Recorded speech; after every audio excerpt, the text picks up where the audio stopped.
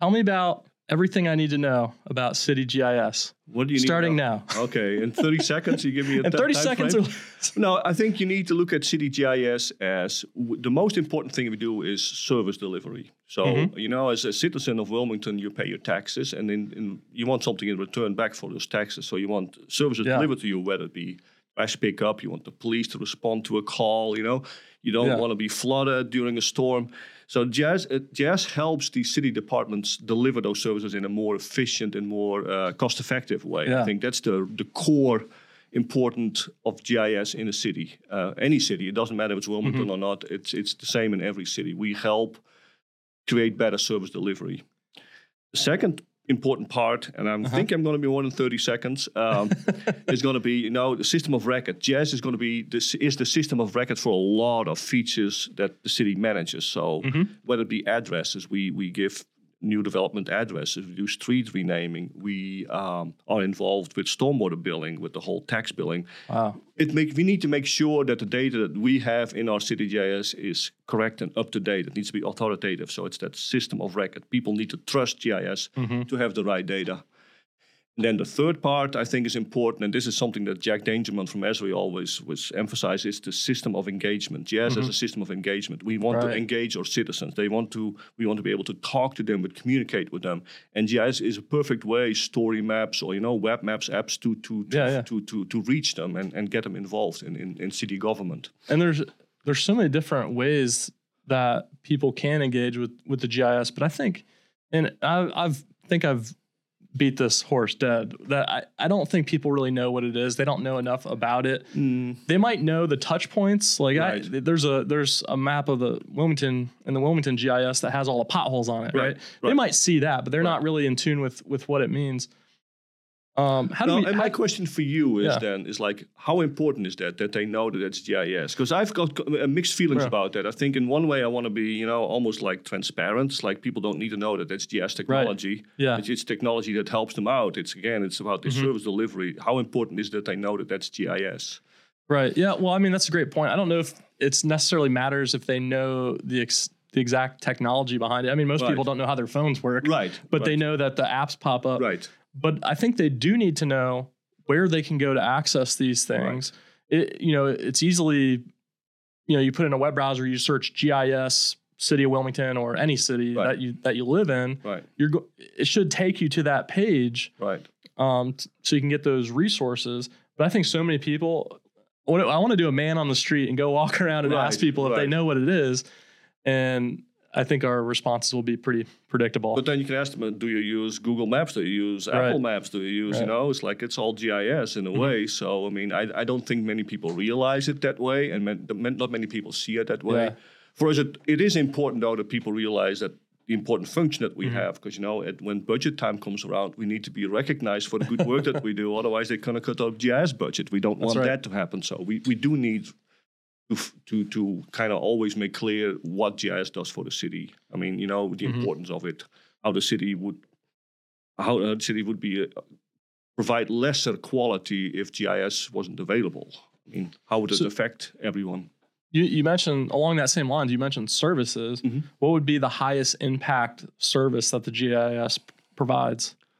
Or day-to-day life, it's like it could be anything. What's important for you? Is it crime? Is it like police responding in time to something happening? Yes. Well, how are that's a matter of life and death kind of situation, right? How are the police using the GIS on a day-to-day basis? It's like the 911 system. It's like people call in. They say, "Hey, I'm having trouble. I'm in this and this address." That goes into the system, and somebody in a police car gets, or like a fire truck gets sent to that address. So it's important to have correct data. So the response time just, is much quicker when you know the right place to go to, and then the car or fire truck can use routing. Just like, well, this is my fastest way. There's, hey, wait a second, that road is closed. I need to bypass that. So it's about delivery and fastness of getting there. So if you're someone at the city, state level, and you're making these decisions about where the money goes, like what's the sales pitch for why the GIS should get more money, more funding? Well, the easiest way is actually a 911 because it is really a matter of life and death. It's like the response time for a fire. If that is like 20% higher without GIS, that involves lives, potentially involves lives. So I mean, I think that's the main pitch for anything that GIS does. Really, is that where GIS becomes like if somebody makes it or not kind of deal. And that's not always, that's not always the best way of selling it, because I do think for a regular citizen, your trash pickup might be even more important, right? Right. Like, and GIS is involved there as well. We have the trucks. The routes of the trucks get calculated with GIS, with the most efficient and optimal way to reaching all these customers. So, I mean, it depends. I think there's a lot of things that we do as GIS that we need funding for that. Obviously, I had a previous guest, Steve Stout, and he's a GIS expert, one of the best that there is.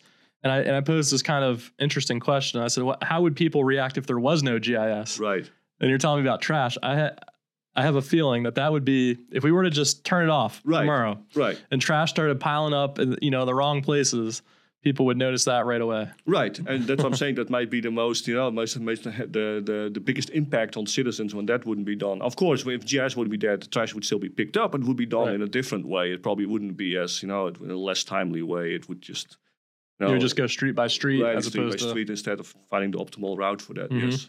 Okay. Along that same lines, what technology are you excited about in the GIS space? Like at the city level, are you constantly looking for new things to integrate to make things better? Yes, always. I mean, that's part of my personality as well, but the city as well. We always want to do things better, but we also always have to look at new technology popping up. I'm very excited about GeoAI, and the digital twin concept, where you can build like this almost like carbon copy of the city, but then can predict what would happen if you would do this. If you would build this building here, what would happen to the environment? What would happen to a line of sight? What would happen to your trash pickup? There would be like 50 people. So how can you predict that? I think GIS, the future of GIS is becoming more in that predictability field. We want to predict the future. What's going to happen to the city if we do this? So AI can be important for that, and a digital twin where you build like a 3D model of the city. I think that's very exciting technology. And I see that as a big growth areas, one of the big growth areas for GIS. Yeah, that would be interesting to have at any scale, to have a complete digital replica. Right. And you see it in some countries. They're really like more advanced in the United States right now than in Europe. You see it a lot, this digital twin. Like the Netherlands has all of the buildings in 3D, all of them, the whole country. And they use that as their basis for the digital twin. So I think that's exciting, yes. Yeah, that'd be interesting to be able to do those things like you're talking about, add certain things to the city and see how it impacts them, see how it changes the model and see who gets impacted by it. Right. I mean, I don't know how. Do you remember the old game SimCity?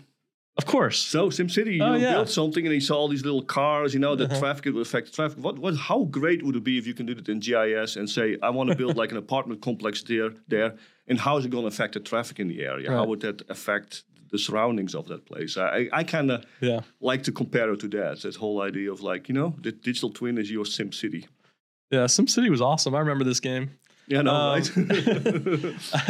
I remember you would build the industrial zone, and it had to be kind of close to the commercial zone. Right. But you didn't want the industrial close to the residential, or else people would complain. And then you had to run the water and electricity and everything. Right, but how realistic is that though? It's like when you think about it, those concepts are like completely valid.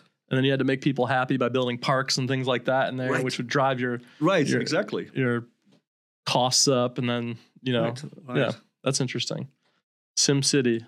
Maybe we just needed SimCity GIS. I know. It's like, but yeah, no, I do think that's one of the big areas. You see it already. It's like there's a lot of attention in the GIS field for the digital twin, the smart cities. The whole connected city where all your little sensors and everything can, when something is happening, the sensors will pick it up. I think those are really important areas. I think you'll see a lot more of that in the future. Oh, like smart sensors that are. Like for instance, flooding, it's like if you have like sensors along the river, you can say, hey, okay, we see the sensor is picking up water, so we need to do something. This something's happening here. Something is happening in the city. So yeah, I think that's important. I know in the oil and gas industry, they use sensors to look at the pressure of the oil derricks. Oh gosh, I'm not an oil person. Don't quote me, but I know that they have sensors that are looking at that at all times. Right. And then they can route out where they need to do maintenance based on those sensors that are on the GIS. Yeah, but you look at traffic problems, anything, you can use these sensors for a lot of things. So I think that's definitely an area in which we haven't been very advanced with yet, but I hope in the future that we'll be able to do more with that. Well, you mentioned touch points with citizenry. I mean, every citizen has a phone in their pocket, so essentially they're a sensor, right? I think in the military you hear this a lot, right? Every soldier is a sensor. Of course, you come with the idea of privacy, and citizens might not want to do that, but they might want to opt in for a program where they can use their phone as a sensor. Maybe I don't know, but yeah, you run into issues with privacy, and Yeah, that's definitely a double-edged sword there. But, I'm interested in the ways that the many touch points that GIS has in a city. I don't think people understand it outside of city government. Even me, as someone who I'd like to think I have a decent understanding of GIS. I'm not an expert. I never claim to be, but I have a decent understanding. I'd be interested to know just how many different areas does it touch? And, are there any areas that are surprising that people probably wouldn't even think of? Well, you can look at the city as all the different divisions and departments, right? So we have Parks and Rec, it uses GIS. We have Police Fire, it uses GIS. We have Planning, obviously, uses GIS. We have Engineering, uses GIS. We have Public Services. We have Stormwater. I mean, any part of every division and department in the city actually uses GIS. It might not be the most innovative way, but just for your system of record, your system is like, we want to collect data because we know it's right. That's very important for the city. It's like we want to be that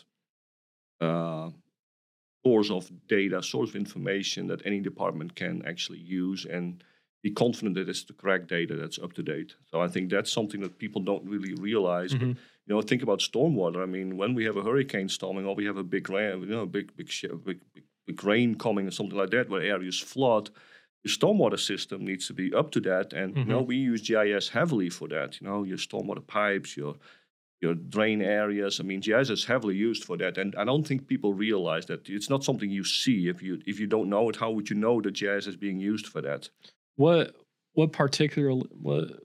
exactly is happening in the GIS for stormwater? Well, it's like, you look at your high areas, you look at your flooding areas, you look at mitigation. It's like, if we know it's going to rain, this area usually flood. Can we use mitigative measures to make it not flood? Can we drain it? So it's an elevation issue. It's like, but you can build like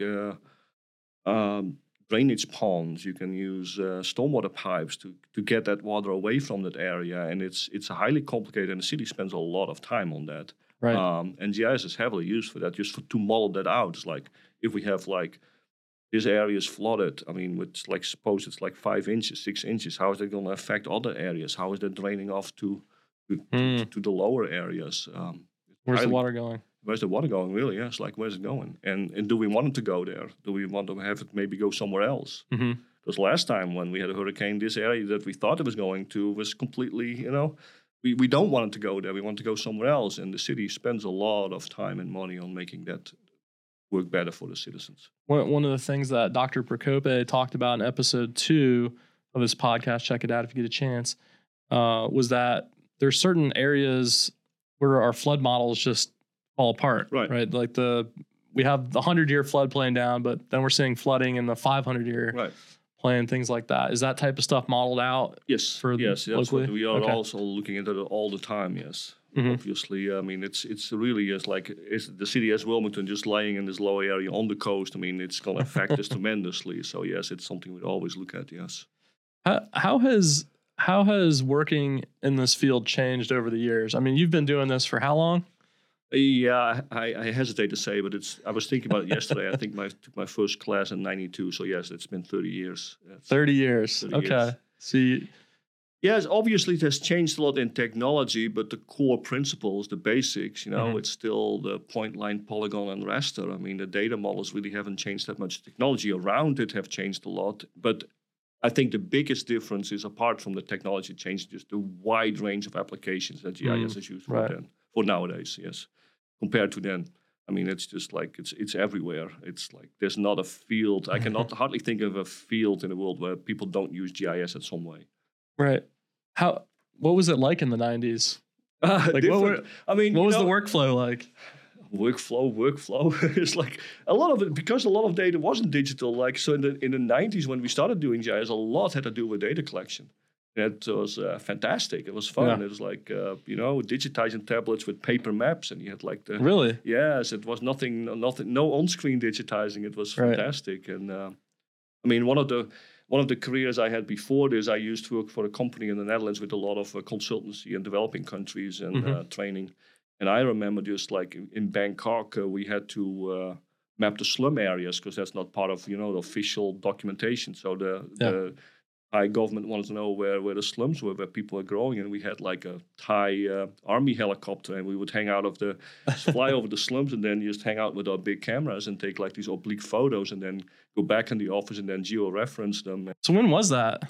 That was about 95, 96, yeah. Okay. It was fun. It was kind of like the pioneer days. It felt like the pioneer days. It was like, it was amazing just hanging out out of the helicopter and just trying to get your photos like that, and then you would have the photos, and then you would go back and put them on a tablet and try to kind of connect everything, and then you would create a map, and then it was part of the project.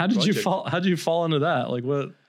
It was I had my first GIS class in 92, and it was basically, I have a degree in geography, and in those days jobs weren't that easily available. You had to go in as a planner, and it really wasn't a whole lot going on. And then I saw just an ad in a paper saying, hey, you want to be part of the first group of GIS trained staff? And I was like, whoa, I'd never heard of this, but it combined two things that I liked, computers and geography. So that was like a perfect field. And so I took that 6-month class, and after that I've never had any problems finding a job, because there's always job for GIS people. It always has been. So it was great. So yeah, I worked for local government for a while, and then I saw this job as being a trainer and consultant for this company. It's now part of a university, and we would have a master's degree students and take them overseas to all developing countries, and we were part of consultancy. Those were fun years. I did it for about 9 years and traveled the world. Yeah. So, I mean, I can always... I saw Jack Dangermond once a couple of years in Wilmington and said, thank you. You've given me this career, and it made me travel the world, and I want to thank you for that. Because it's true. I mean, I've been to China for GIS, the Philippines, Thailand, Argentina. What were you doing in China? China, we had the environmental. It was like in Wuhan, actually. It was in Wuhan? Wuhan. It was Wait, hold on a second. I know. Richard, we're not responsible. Are you the origin of the coronavirus? No. It was we were there in the winter time. It was brutally cold too. But we were connected to University of Wuhan, Technical University of Wuhan, and we did environmental stuff, environmental GIS, like emissions and stuff like that.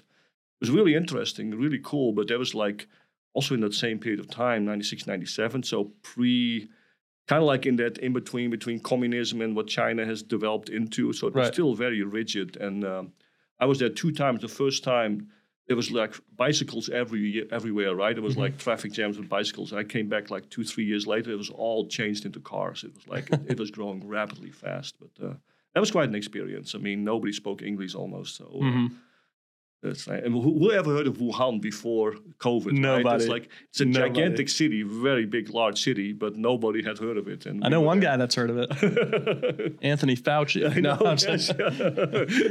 I'm joking. So you went to China. Where else have you been on this GIS adventure? Philippines. We've been a couple of times. That was fun too. Okay. Thailand, Malawi, Africa for a land record system, and that was funny too because it was part of I think a UN grant, and we got that contract, and they needed to digitize, paper maps into digital maps, and they had no equipment, so I had to bring like a big digitizing tablet with me on the plane. And it was on my back, so I came out of the plane, and like in those days, I don't know, they saw me, they stopped me, and they took it away from me, and I couldn't get it back until a couple of days later after I paid a heavy fine. I'm not sure if it was like legal or not, maybe it was bribery or whatever, but I couldn't take it into the country. But those are the days. I mean, it was like a small little office in Malawi, and just teaching people how to digitize parcel maps. It was, okay. And that's what I'm saying, is like those days in GIS was a lot had to do with for cities and governments to have the data in GIS. Right. Because nothing really was in GIS. It's hard to imagine now, but it was really the starting point for many organizations. So it sounds, are all these countries, are they using Esri stuff? Is that kind of? Yeah, I think nowadays they do.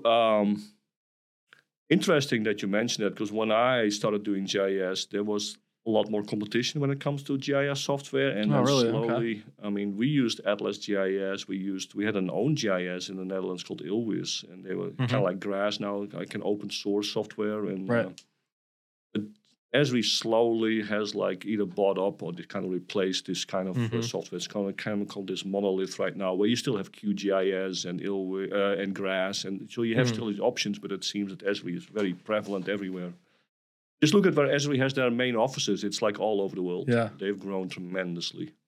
Esri is just a crazy company. It is. And they're private, which is the part. Right. I was thinking about, man, if they did an IPO at some point, they would go through the roof, you know? They would, yeah, no. There's always been rumors that Google was interested at some point, but I'm pretty sure Esri doesn't want to sell, and Jack doesn't want to sell. I mean, I'm sure he doesn't. And interesting too is, like, I think all employees at Esri are paid hourly.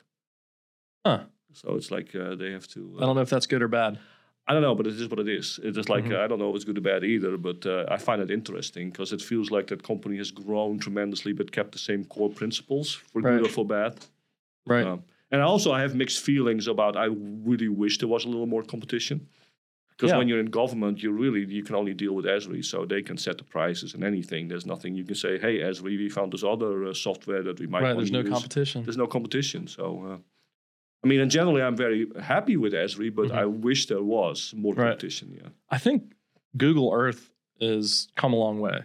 Right. If you look at their Earth Engine platform, I could totally see Google Earth competing in certain areas. The thing that makes ArcGIS so good is its flexibility, because you can just use it in so many different areas and you can manipulate it through code. I mean, that's what really makes it powerful. Right. And I think a company like Google, they could totally come in and start taking slices. I think on the scientific side of the house, I don't think ArcGIS is really a player at all. Right. So I could see that seeping in, but who knows? I don't like to predict the future. No, I mean, you're right. I mean, and of course, GIS and local government has much more to do with databases than with imagery. Right. But I remember, like, maybe 10 years ago, there was only one city in North Carolina wasn't using Esri software, and that was Cary, I think. So, and they switched at some point. I think all local governments in they North all Carolina, use it. They all use it, and they feel they have no other choice, and they probably don't really, honestly. No other choice. I wouldn't know what, honestly, especially the database-driven side of things. I mean, QGIS is nice, and I like QGIS, but the cities want to have support. When they have an issue, they want somebody to call, and I don't think that QGIS is like, there's not a number you can call. Hey, QGIS, I have a problem with this, and just a whole enterprise where it has like these large databases. Not to mention the amount of money that Esri puts into the R&D of their platform. I mean, like, what is it, 40% or something like that? It's a lot, yeah. It seems like they're popping out a new product every month. Which is hard. For me, it's hard to keep up with. I mean, I loved how they switched, like, I don't know when that switch was, like, maybe 7-8 years ago, when they went from just desktop to actually doing online stuff and started coming up with these targeted apps. I think it's been great, and but it's hard to keep up with it. Like, have you seen this app? Well, I didn't go to the latest Esri conference, so no, I might have seen an email, but I don't know. But it's like, it changes a lot, yeah. It's hard to keep up with. All right, along that same lines, are there any gaps, any massive areas where you think that there needs to be some technology insertion, some R&D? No, I think Esri actually is doing a pretty good job. But, it's like one of the, if you ask us, if I go and stand in council and ask what they want from GIS, you know what their number one answer is? What? Story maps. They love story maps. Huh. Because, as they think about it, it's like they want the city to explain or like lay something out. It's like, we're doing this project. And story maps are pretty powerful in the way that they can combine just a map with photos and text. And they're easy to make. They're really easy to make. They're easy to make. Everybody loves them. I mean, everybody loves them. And they're easy to understand. Yes. But now GIS people have a love-hate relationship with that. So when I like them, but I know a lot of other people in the GIS world that are no fans of them. But I think they're a good way of communicating. So I've always found that as a geospatial analyst in the military, I was in the Army. People just like anything that has got pretty colors on it. Right. You know? Right. If you, I remember there was this one officer, I won't say who he is, but he came in, we were looking at some satellite imagery, and he swore up and down that we were moving the satellite as we were panning around. Right. And I'm like, okay, all right. Right. Sure. You know, I didn't correct him or anything, but. Right. Well, to be in this field, you probably love maps, right? I think it's one of the starting points. It was one of my starting points when I was growing up. I loved maps. I loved maps of places I would never go to, but just having a map I thought was amazing. And that cartography part of it, the making it look good part of it is still very important. But sometimes, you know, and I see that sometimes in our organization as well, is like making a map in itself is not enough. People need to do something with that information, right? It's like making the map is not enough. We want to actually be part of the solution, a part of the delivery. And that, I think, is a challenge for GIS people sometimes. Right. It's got to be more than just that. What's like the marquee project that you've been a part of that you're the most proud of? Well, I think the most proud of is like we had a massive enterprise asset management project, which is basically all the assets that a city has. Might be a park bench, might be a stormwater pipe, you know, inside an asset management system. And we did this project completely during COVID. We had one meeting in the beginning of the project where everybody was in one room, and then the rest of the project we did completely remote, everyone, and like all the different departments, because it affected many different departments. And GIS had a large part of it because everything was mapped or needed to be mapped. So I think as a marquee project, I think I'm most proud of that because it's working, and a lot of people in the city organization are working with that system. And so it went pretty fluidly. I mean, I don't think we had any major hiccups or anything. So you have a map of all the park benches in the city? Yes, we do. We do. But it's important for maintenance, right? So if you want somebody out, it's like, well, we want to maintain, every year we're going to go visit them or something like that. You know where they are. And then you can have like your whole maintenance documentation on that feature in the park. So, you know, it's like the last time it was inspected was in 2000, whatever, 2020. And then we need to go back again, or it's like a repair needs to be done, or a citizen can call in. It's like, hey, I saw this park bench that needs to be broken. So then we know, okay, we need to fix that park bench. I mean, GIS is important. It sounds silly, maybe it sounds small, but it really helps out the city a lot. Just having a map where all the assets are. Yeah, especially here in Wilmington. I'm gonna read this recent study from United Van Lines. They studied more than 100,000 shipments that took place throughout 2022. Wilmington topped the list with the highest percentage of people moving into the city than out of it. Roughly 81% of moves were inbound, while 19% were outbound. In other words, there's a lot of people moving to Wilmington. And when you have that giant influx of people, they need this stuff. What do you think about all these people moving here, how that could impact your role? You know, obviously, having this large influx of people will have a huge effect on the city. You already see it. I mean, I was just driving here on College Road, and it took me forever to get on because traffic has increased even in a couple of years that I've been living here. So yes, I mean, GIS can play like an important role. It's like not just getting all these new citizens, like delivery of their services in the correct way, but also just like, well, how is this going to affect other areas of the city? You know, it's like, how does this work? How are we going to manage this? Of people moving here, they definitely need to have a good GIS system working, so we can route traffic in the right directions and point out where all those potholes are at. Why does it take so long to fix potholes? What's up with that? Do you have any personal experience with that? Well, I know there's like a ton of potholes in the city, especially after some heavy rain. I know the departments work as fast as they can fixing all of them, and there's a lot of them. And sometimes they're not always. Departments need to be made aware of them as well. You know, it's like we don't know everything that's going on in the city. So people need to call and, hey, this pothole has been out here.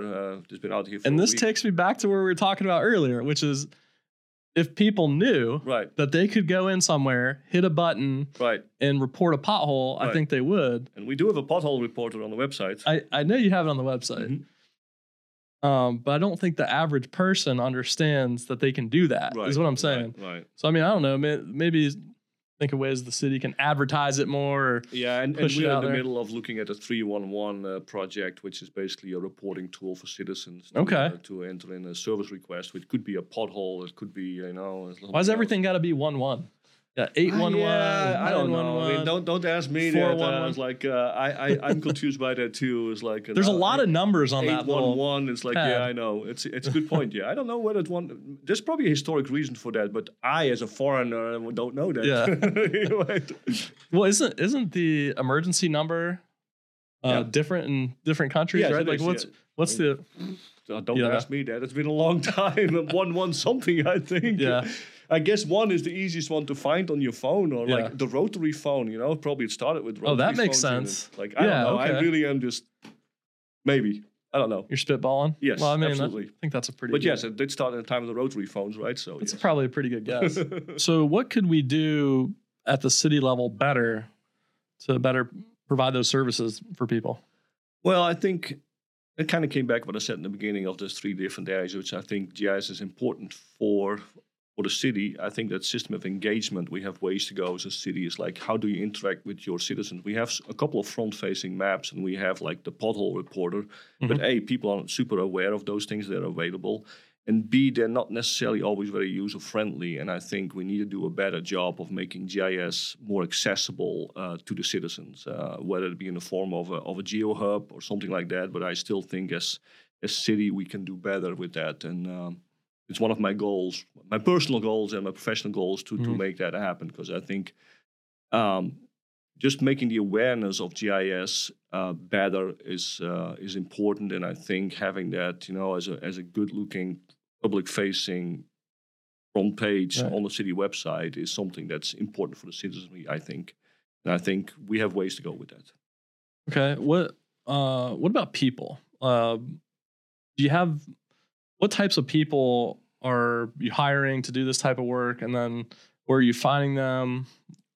Oh, that's a very relevant question, because I just posted a job vacancy this morning. So we're looking for a GIS analyst. So if you're interested and you're listening to this podcast, we have a GIS analyst position available. Please go to the City of Wilmington website and go to the job section, and it will be posted there. Well, it's like what we see a lot nowadays, we target younger staff members. I mean, we are very lucky to have great organizations like UNCW here. Cape Fear Community College is starting a GIS program, so we want to attract local talent as much as we can. We have an internship program available through UNCW, so we have a lot of interns. But whenever we have a vacancy available, we like to target these organizations, because I think they do a great job at training their students. So that's something that we look for. And I look for excitement a little bit for this position. It's like something that can bring some new ideas to the table. Because as I already told her, I've been doing this for 30 years, so I'm old and crusty now. So some new ideas might be a good idea. But no, we are very blessed in this area with tons of GIS talent. Yeah, I'd like to think that this area, Southeast North Carolina, we're a little geospatial hub. We got something going on. There's a little fireball down here. I agree. Yes, and I think Cape Fear just started with their program, like I saw it announced like a couple of weeks ago, and that's going to be great too. Oh, that's awesome. So yes, no, I think I agree with you. We have a little thing going on here when it comes to GIS. So what in your opinion makes a good GIS professional? Different things, of course, it has the word analyst in the title, so you need to be analyzed geospatial data, but also you need to explain that geospatial data. You need to be aware of how the data was collected, the accuracy. There's lots of things around the data that you need to be able to understand and explain to people that want to use your product. So that analysis part is super important. But then, of course, you need to visualize it well in the right way as well. So you need to have the cartography skills. I mean, as GIS staff, as GIS trained person, you need to know so many different things. It's like GIS is a big field, and I don't think people realize that how large the field is, because you have people that completely focus on imagery, right? I mean, that's a field in itself. You can super specialize in that, and for somebody who works at the city, imagery is not that important. I mean, not important enough. But you need to have these database skills. You need to know SQL. You need to know how to write queries. You need to know some Python programming. So there's lots of different areas that you need to have some knowledge of. And GIS people usually are kind of generalist in their approach to things, which you have to be. That's just like, I don't know GIS. I don't know. I've been doing this for 30 years. Am I an expert on imagery? No, I'm not. I'm absolutely not, because I have not been exposed with that much. Am I a specialist in databases? No, but I know enough. But you need to know so many different skills. It's like it's amazing how much you really need to know to be a good GIS analyst or specialist or whatever. I mean, it takes a lot. It's not easy. So you have to be a jack of all trades. You do, yes. I mean, especially maybe with the exception of people that are very focused on just one thing. But I don't know people that do that. GIS people always do more than one thing. They're always kind of like the jack of trades. They have their little, tentacles into everything a little bit, because they have to know so many different things. It's amazing how complicated this can be. Yeah, kind of along that same lines of what you're talking about is when I was in the military, this new phrase started called geospatial intelligence. Right. And since then, they've just been lumping more things under this geospatial intelligence umbrella. It went from basically just satellite imagery to now it's drone imagery, and it's mapping as well, and now it's engineering for it's amazing. A lot of things they call geoint now that used to just be. But we have staff in the city that are specializing in addressing. I mean, addressing in itself, just giving a location and address, the correct address, there's an art to it. It's not that easy always. You have complicated situations. So it's like you go from addressing to like analyzing large imagery data sets. Those are completely different things in a way, but they're not. They're all part of this whole GIS umbrella. I'm interested in the interplay between where the city is, where the county is, where the state is, where the federal government is. What are those touch points? What are those interactions like between these different entities? Yeah, that's a good question. So we have great relationships with New Hanover County. We do a lot of things together. So for instance, like I just said, addressing, county does a lot of the addressing for the county, and the city does their own addressing. But of course, these things need to talk to each other, right? It needs to be one system. So we have one database that we have access to and the county has access to, where all these updates get in. So they immediately, both of us have access. Who owns the database, technically? Right. I don't even know who owns the database technically. It doesn't matter. No, it doesn't really matter. It's shared, and it's being used for the 901 system, of course, because that's where all these addresses go into. And that's a great example of cooperation between the two organizations. Parcels, we depend heavily on the parcel database. We don't maintain, the city doesn't maintain parcel database. It comes from the county, so we have immediate access to it. If they update something, we immediately have it. Right. So we maintain streets database for the city. In the city, the county has immediate access to that. So it's kind of like how these organizations just have direct access to the GIS data, which is really helpful.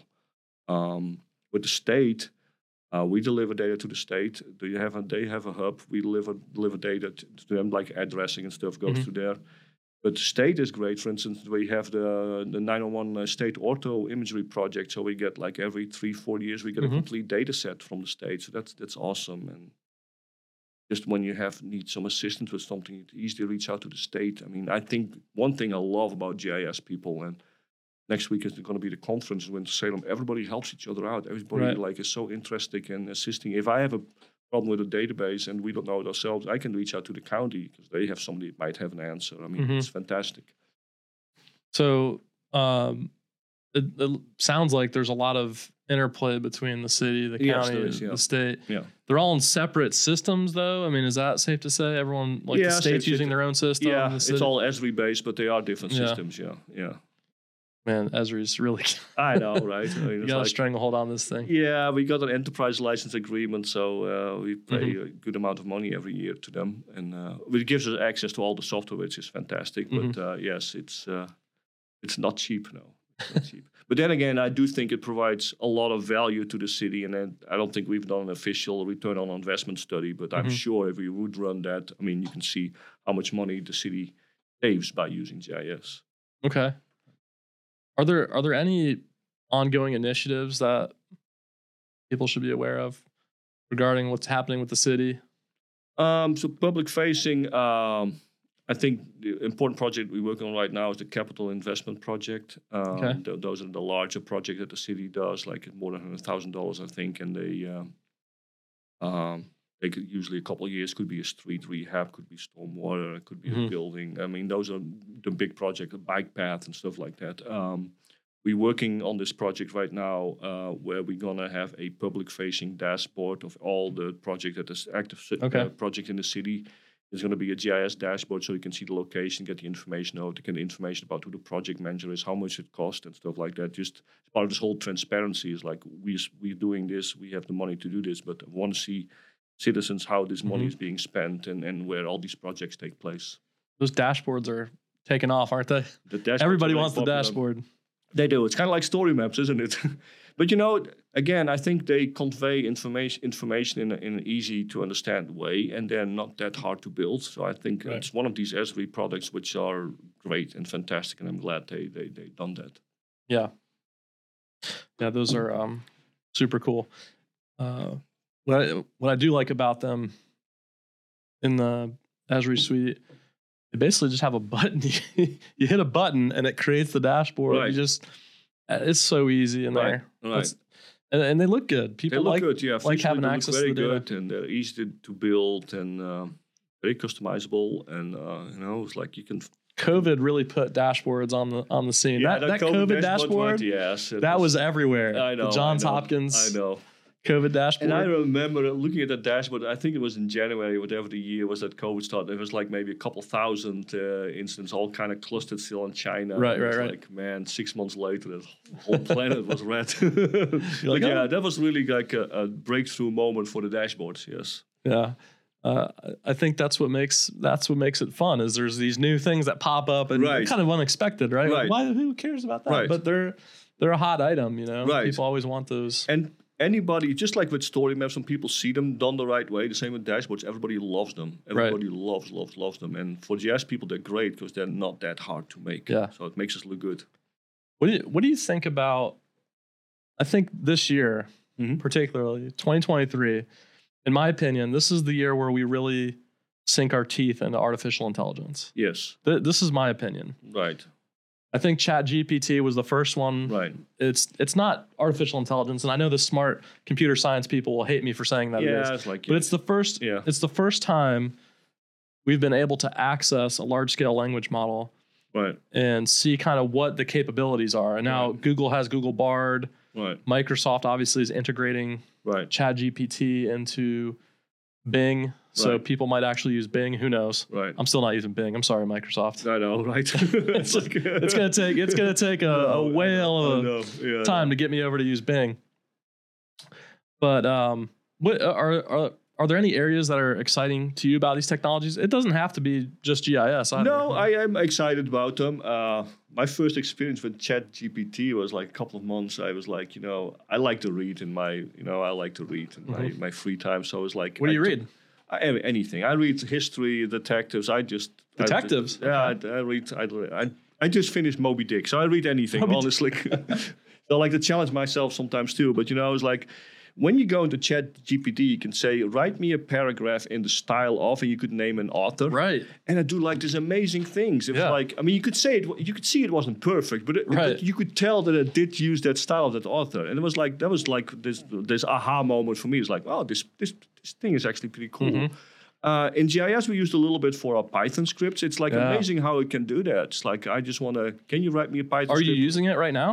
Yeah. So like review scripts and things like that? Yep. It's very useful for that. Yes. So I was really pleasantly surprised by that. Just asking is like, okay, I want to have a Python script. Just copy data from here to there and then append it here, blah, blah, blah. This whole script, and it would write it. You would have to change the parameters a little bit, but I mean, the core of it was right there. The names wouldn't be in there, but I'm sure if you feed it into ChatGPT in the beginning, it would work that way. It's just amazing. It's only a matter of time before they start integrating that with GIS, with their products. Yeah, I mean, I would think very fast. So back to the type of people we're looking for. I think it's going to be the people that in my opinion, the people that are going to be successful in the future are the people that really understand how to harness AI. And I don't mean they even have to be experts, but the ones that they look for ways to creatively add those prompts. Like you're talking about, write it in this style, but the people that really understand that creative aspect to it,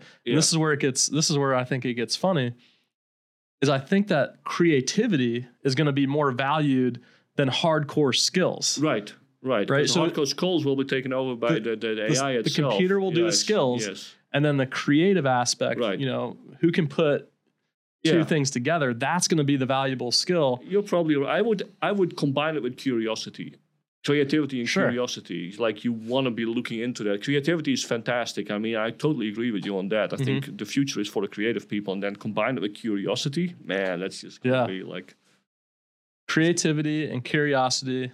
Well, that's kind of what is like, I think that's one of these things that GIS people usually have, is that creativity and curiosity. Yes.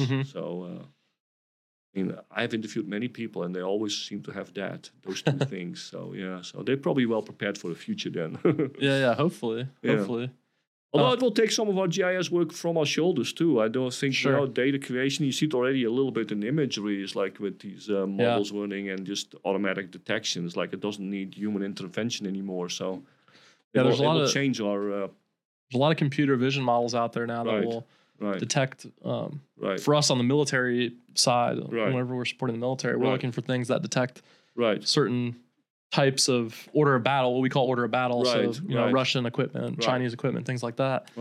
And they're pretty darn good at isolating those things and saying what they are. Because I remember one of the things that always amazed me, and that was even the beginning of my career, that's gotten much better, is like these crop prediction models, where they can see is like, okay, in January, this is how the crop looks in name an African country, and you can see is like there's a drought, and you can just predict based on that what the crop will be later in the year. And I think that has gotten a lot better with AI as well, where they run these programs on top of it and predict it like, well, this is what we have right now. And I guess for agriculture anywhere, it would be the same. It's like, oh, this is January, February, we have this imagery, we can see how the crop has been doing. So based on that, we can predict what the yield is going to be later in the year. Then if you see problems like in Africa, I was like, you can predict, famine in a way. I was like, you can have your interventions earlier because you know what it's going to be. I think those are exciting areas, yes. Are you familiar with any of the new kind of apps and companies that are popping up surrounding commercial satellite imagery? Yes, a little bit. It's a jungle out there, isn't it? It's getting crazy. How do you pick the right one? How do you get the right product? It's like I heard it's very confusing. It's very confusing, and there's a big lack of. I mean, if you look at the big satellite imagery providers like Planet and Maxar, if you just go and try to buy imagery, it's a pain in the butt. Like, the average person's not going to go through this process. So I think as it becomes more democratized, it's a good thing. It'll become more accessible, and people can go in and buy their imagery and do their analysis. But it's like there's a new company that pops up every day. So it's kind of exciting for me. I love working with new solutions and things now, like do that. they sell different products then, or do they sell the same project but it's just a reseller? Well, everyone's product is better than everyone else's. Right. But things like synthetic aperture radar, you're seeing new companies pop up around that. And what I think is interesting about SAR is, from a geospatial intelligence perspective, SAR's always just been this gap filler for us. It's not the main thing that you go to, but if you have cloud cover, you need to use SAR, because that's going to help you determine what's down there. And now we're seeing a lot more of these use cases pop up for SAR, and it's kind of cool to see that. It's this kind of old school technology implemented in a new way. So it's been fun to see that. So do you think that kind of like jungle thing that you have right now will disappear? Like the survival of the fittest, the best one will remain kind of company? Well, I think just like any market, some of the companies are going to start gobbling up the other companies. Right. Yeah. And then eventually you'll have one ubiquitous commercial satellite, commercial imagery provider. Well, I hope so, because, may the best company win, really. Because there's so many companies right now. It'd be nice to have an easy button. To just say, I want imagery, and I don't care where it comes from. No, in terms of costs of that. There's a huge range in cost then as well. They all have different cost models. Some of them have different terms of service. Some of them want you to only get it through their API. Some of them, want you to purchase X amount of square miles per month. Right. Or square kilometers. They use miles. They use kilometers. Right. Everything is in meters. Well, thank goodness. Yeah. Well, if you're from Europe, it's okay. That's so confusing, especially when you cook these cups and stuff. It's like, come up with that, or like tablespoons. What kind of measurement is that? I agree. I don't know what went wrong when we were determining our measurement system. I don't know what a foot is. I don't know, but that's good. Isn't that crazy how these legacy things like that, they just stick around and we never seem to change them. Right. Yeah. But do you know that what is changing is daylight savings? Yes. It's going away. Yes. At the end of this year. Right. Thank goodness. No more daylight savings. Right. Yeah. Thank goodness. It's like it's an old. This whole idea is like it's not valid anymore. It's like I don't understand it anymore. No. And it's a hassle for everybody. It's like nobody likes it. What I was getting at was it's incredibly difficult to change obvious things at scale. Right. Yeah. Right. Even with all of our technology and all this cool stuff that we have, school still gets out at 2:30. Right. Elementary school. Yeah. Why? Right. Yeah. No professional gets out at 2:30. Right. Unless you're a teacher, and even then, you're probably staying until 3:30 to get your stuff done. Like, why can't we change these things? Yeah, that's a very good point. Yeah. Some of these things are so ingrained in us. It's like, but why? I mean, does everybody ever ask the question, why are we still doing it that way? It's like. Well, go back to your metric, it's like, why are we doing that? Like, why not have like a standard that anybody can use? I mean, it wouldn't make life easier for everybody, but I guess there's other people that would say, this is what we are used to. This is part of our culture. This is our history. I don't want to change that. If you look at the rise of electric vehicles, right? This is happening. Are they all going to use the same plug? This is my question. Oh yeah, well, you know the answer to that. They're all going to have proprietary plugs. They're going to have a proprietary plug. You have to buy their system. Right. So there's going to be an Apple Thunderbolt car. Right, exactly. I mean, you have to plug it in. Yes, exactly. It's like, all the smartphones have different plugs in, and then they change it every 2 years too to the other proprietary plug that you have to buy then. And it's total not crap. Compatible with any. But yes, I mean, unless. I don't know. It's like, I guess there would be a role for government in that, but then, of course, you're going to be intervening as government in the free market. Do you want to do that? So, but yes, you're right. I mean, everybody will have their own plug-in. Look, I'm a free market capitalist. Right. But somebody's got to do something about Apple. But you need to have some standards around that, right? I mean, you have some kind of like, okay, come up with this that anybody can use this. Because, I mean, it's crazy that we have all these different like cables and power cords and, nothing works with anything else. I'm an Apple guy, right? I have the Apple Watch, Apple phone, Mac, an iMac. Right. And they all use different plugs. Right. Yes. Right. The watch has this circle magnet. The phone has the Thunderbolt plug. Right. The computer uses USB-C. Oh no, actually, the laptop uses like this magnet thing. I don't even know what it is. Right. Oh yeah, that one. Yeah, have that. And one then the iMac uses another plug. Yes.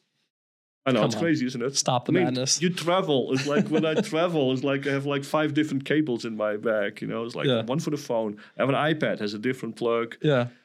Right. Then the iPhone itself is a different one. So it's like, it's crazy. Although I do think that the phone is going to USB-C now, I think. They're kind of forced to do that, I think. Yeah. Oh, because of Europe. Right? Yes. Europe is basically saying like, enough of this. Right.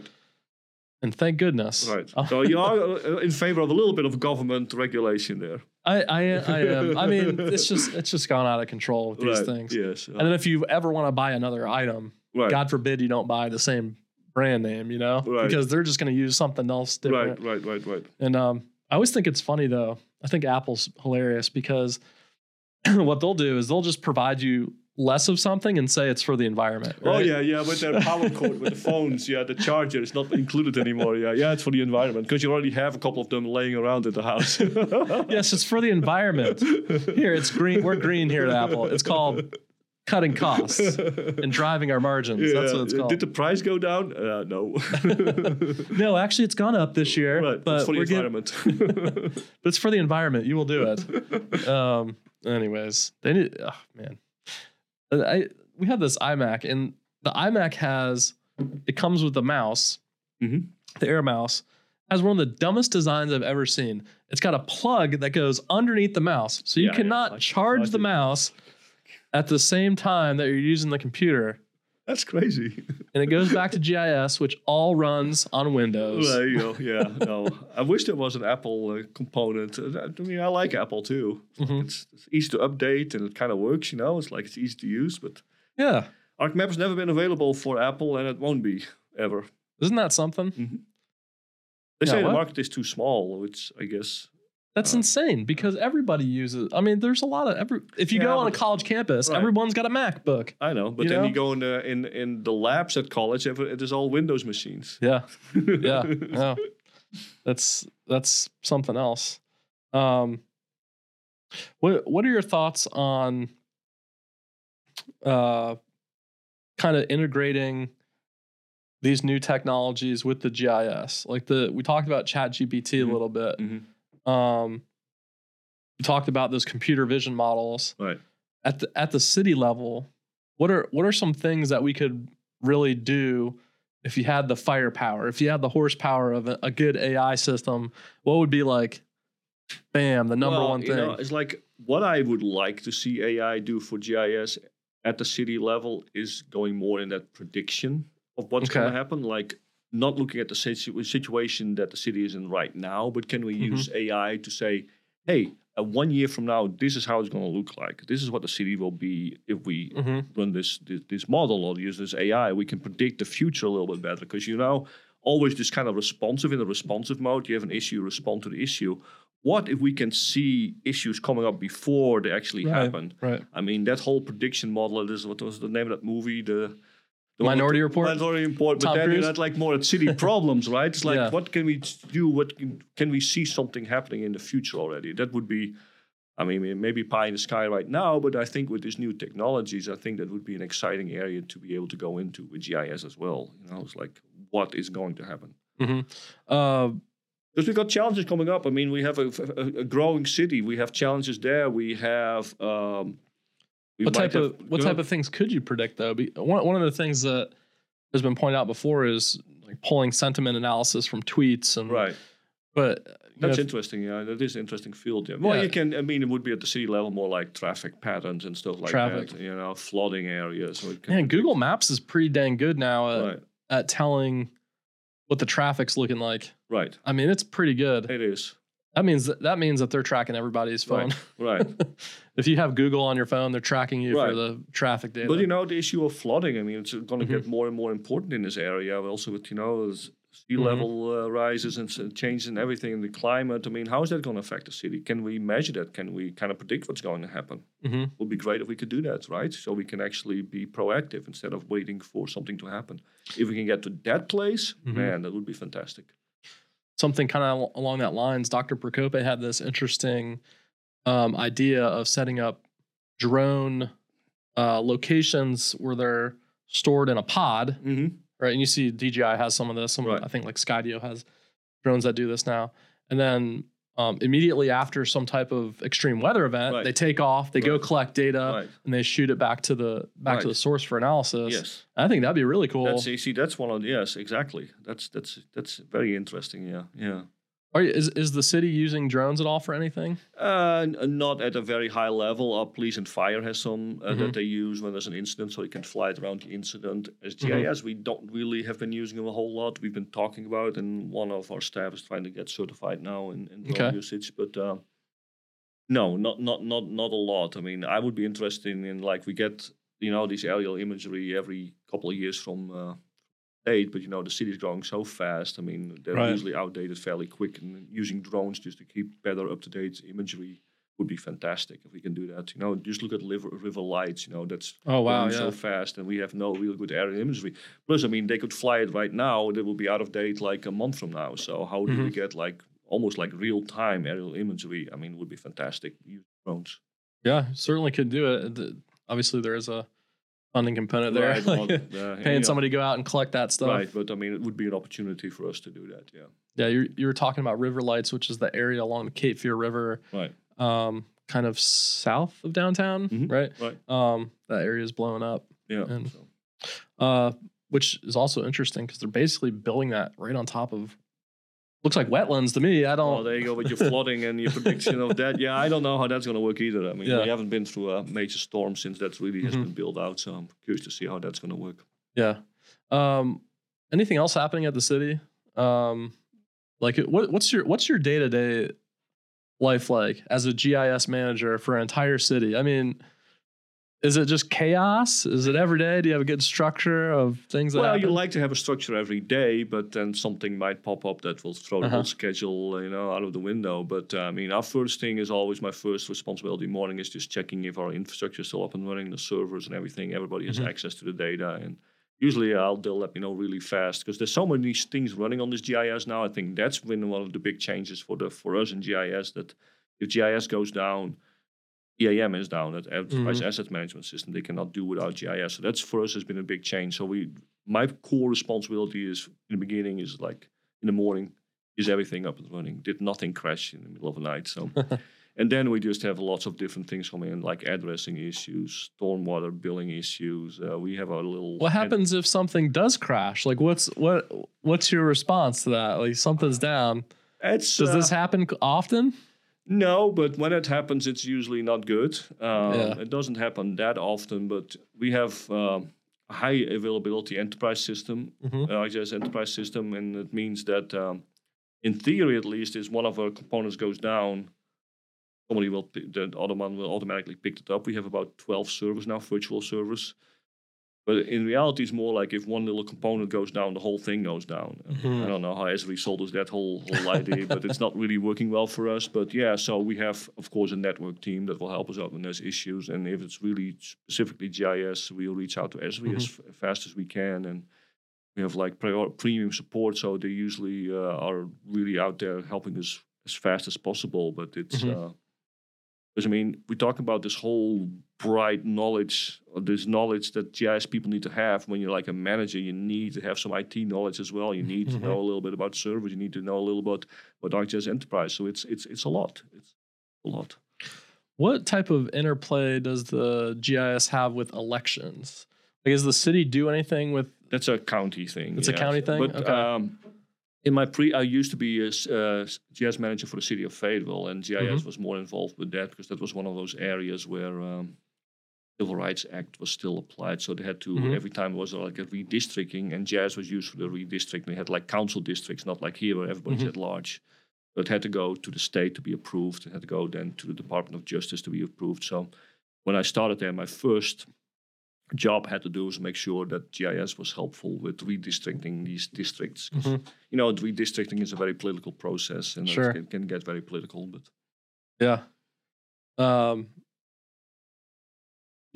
one of the most exposed areas for GIS, I guess you could say, mapping in general, is just around these elections. You always see the map, right? They always have the map up, and it's red or it's blue or it's purple or it's in some form or fashion. One interesting application I've seen, I think it was Winston-Salem last elections, they have like these wait lists, so you can see if you have your voting areas and the place where you vote. They have like interactive maps where it has like real-time data of like how long the line is. Oh, okay. That kind of stuff is interesting, yeah. That's a good use case for it. It is, yeah. Do you think that displaying the data like that, though, at the county level, being red or blue or purple or whatever, do you think that's a good way to visualize it, or... Well, when you see these maps like United States, the election districts by district or whatever, no, because it kind of over-representative, like the rural areas, the larger areas. It's not where the people live. It doesn't show you where the people vote. It shows you the area voting really in a weird way. So I don't think that's very realistic. It's like when you see the election results map from the United States, its majority is red, and then you have some blue areas. But of course, the blue areas are in the cities. So it's like, but when you look at the map and not knowing that, it looks like, well, this should be easy. Red has won. There's not some giant plane in Oklahoma that's voting for anything. Right, exactly. So that's not the most. You don't really have a lot of other options though. I've seen maps where actually the individual votes, like when you really zoom in, you kind of see the individual votes almost. Oh, okay. That'd be kind of interesting. But then, of course, on a large scale like that, it was one big blob of stuff. So, but people need to realize that land doesn't vote. Land doesn't vote. Land doesn't vote. People vote. Yeah, that's a good way to think about it. it always comes up every year. I always see, because I'm in the GIS space and things like that, I always see people saying, "Oh, we shouldn't represent the maps like this." I'm like, okay, well, I don't know a better way to do it. I've been racking my brain. If you know a better way. There's actually an interesting book was written. I forgot the author. It's somebody who works for Esri. Anyway, he took like one data set about the election results, and he had, I think, 100 different thematic maps in that book showing how it could be visualized different ways, like 100 different ways. Okay. Because, there's this famous book, was written, I think, in the 80s or so. It's like Lie with Maps or Lying with Maps. So you can have the same data and make it look like something completely different. Right, it's easy to lie with maps. You need to know, lying with maps. Lying with maps, your color, the way you represent the data, it just can present something completely different. And you can have the same data set, but it looks different. And maps look so authoritative, right? Like if you have a map, it's like, well, they look really legit. Right. Map over here. And this is this because I've colored it this way. But people don't realize how easy it is to make a map. Right. So no, it's easy to make it look something completely different. You have it a little bit with the election map, because when you look at that map with the red and blue, you think, well, red won the election because it's like majority of areas have voted red. But that's not what it's like. That's not reality, because cities vote blue. That's where all the people live. So when you add everything up, blue won or not. But so you talked about how GIS people have to be creative, curious. What advice would you give to someone entering the GIS field for the first time that's kind of stepping into it? What does 3 decades sound like? No, I mean, I assume that when you graduate as GIS analyst, you already have the creativity, in you, and the curiosity, because I do feel that's like one of the core elements of a GIS analyst.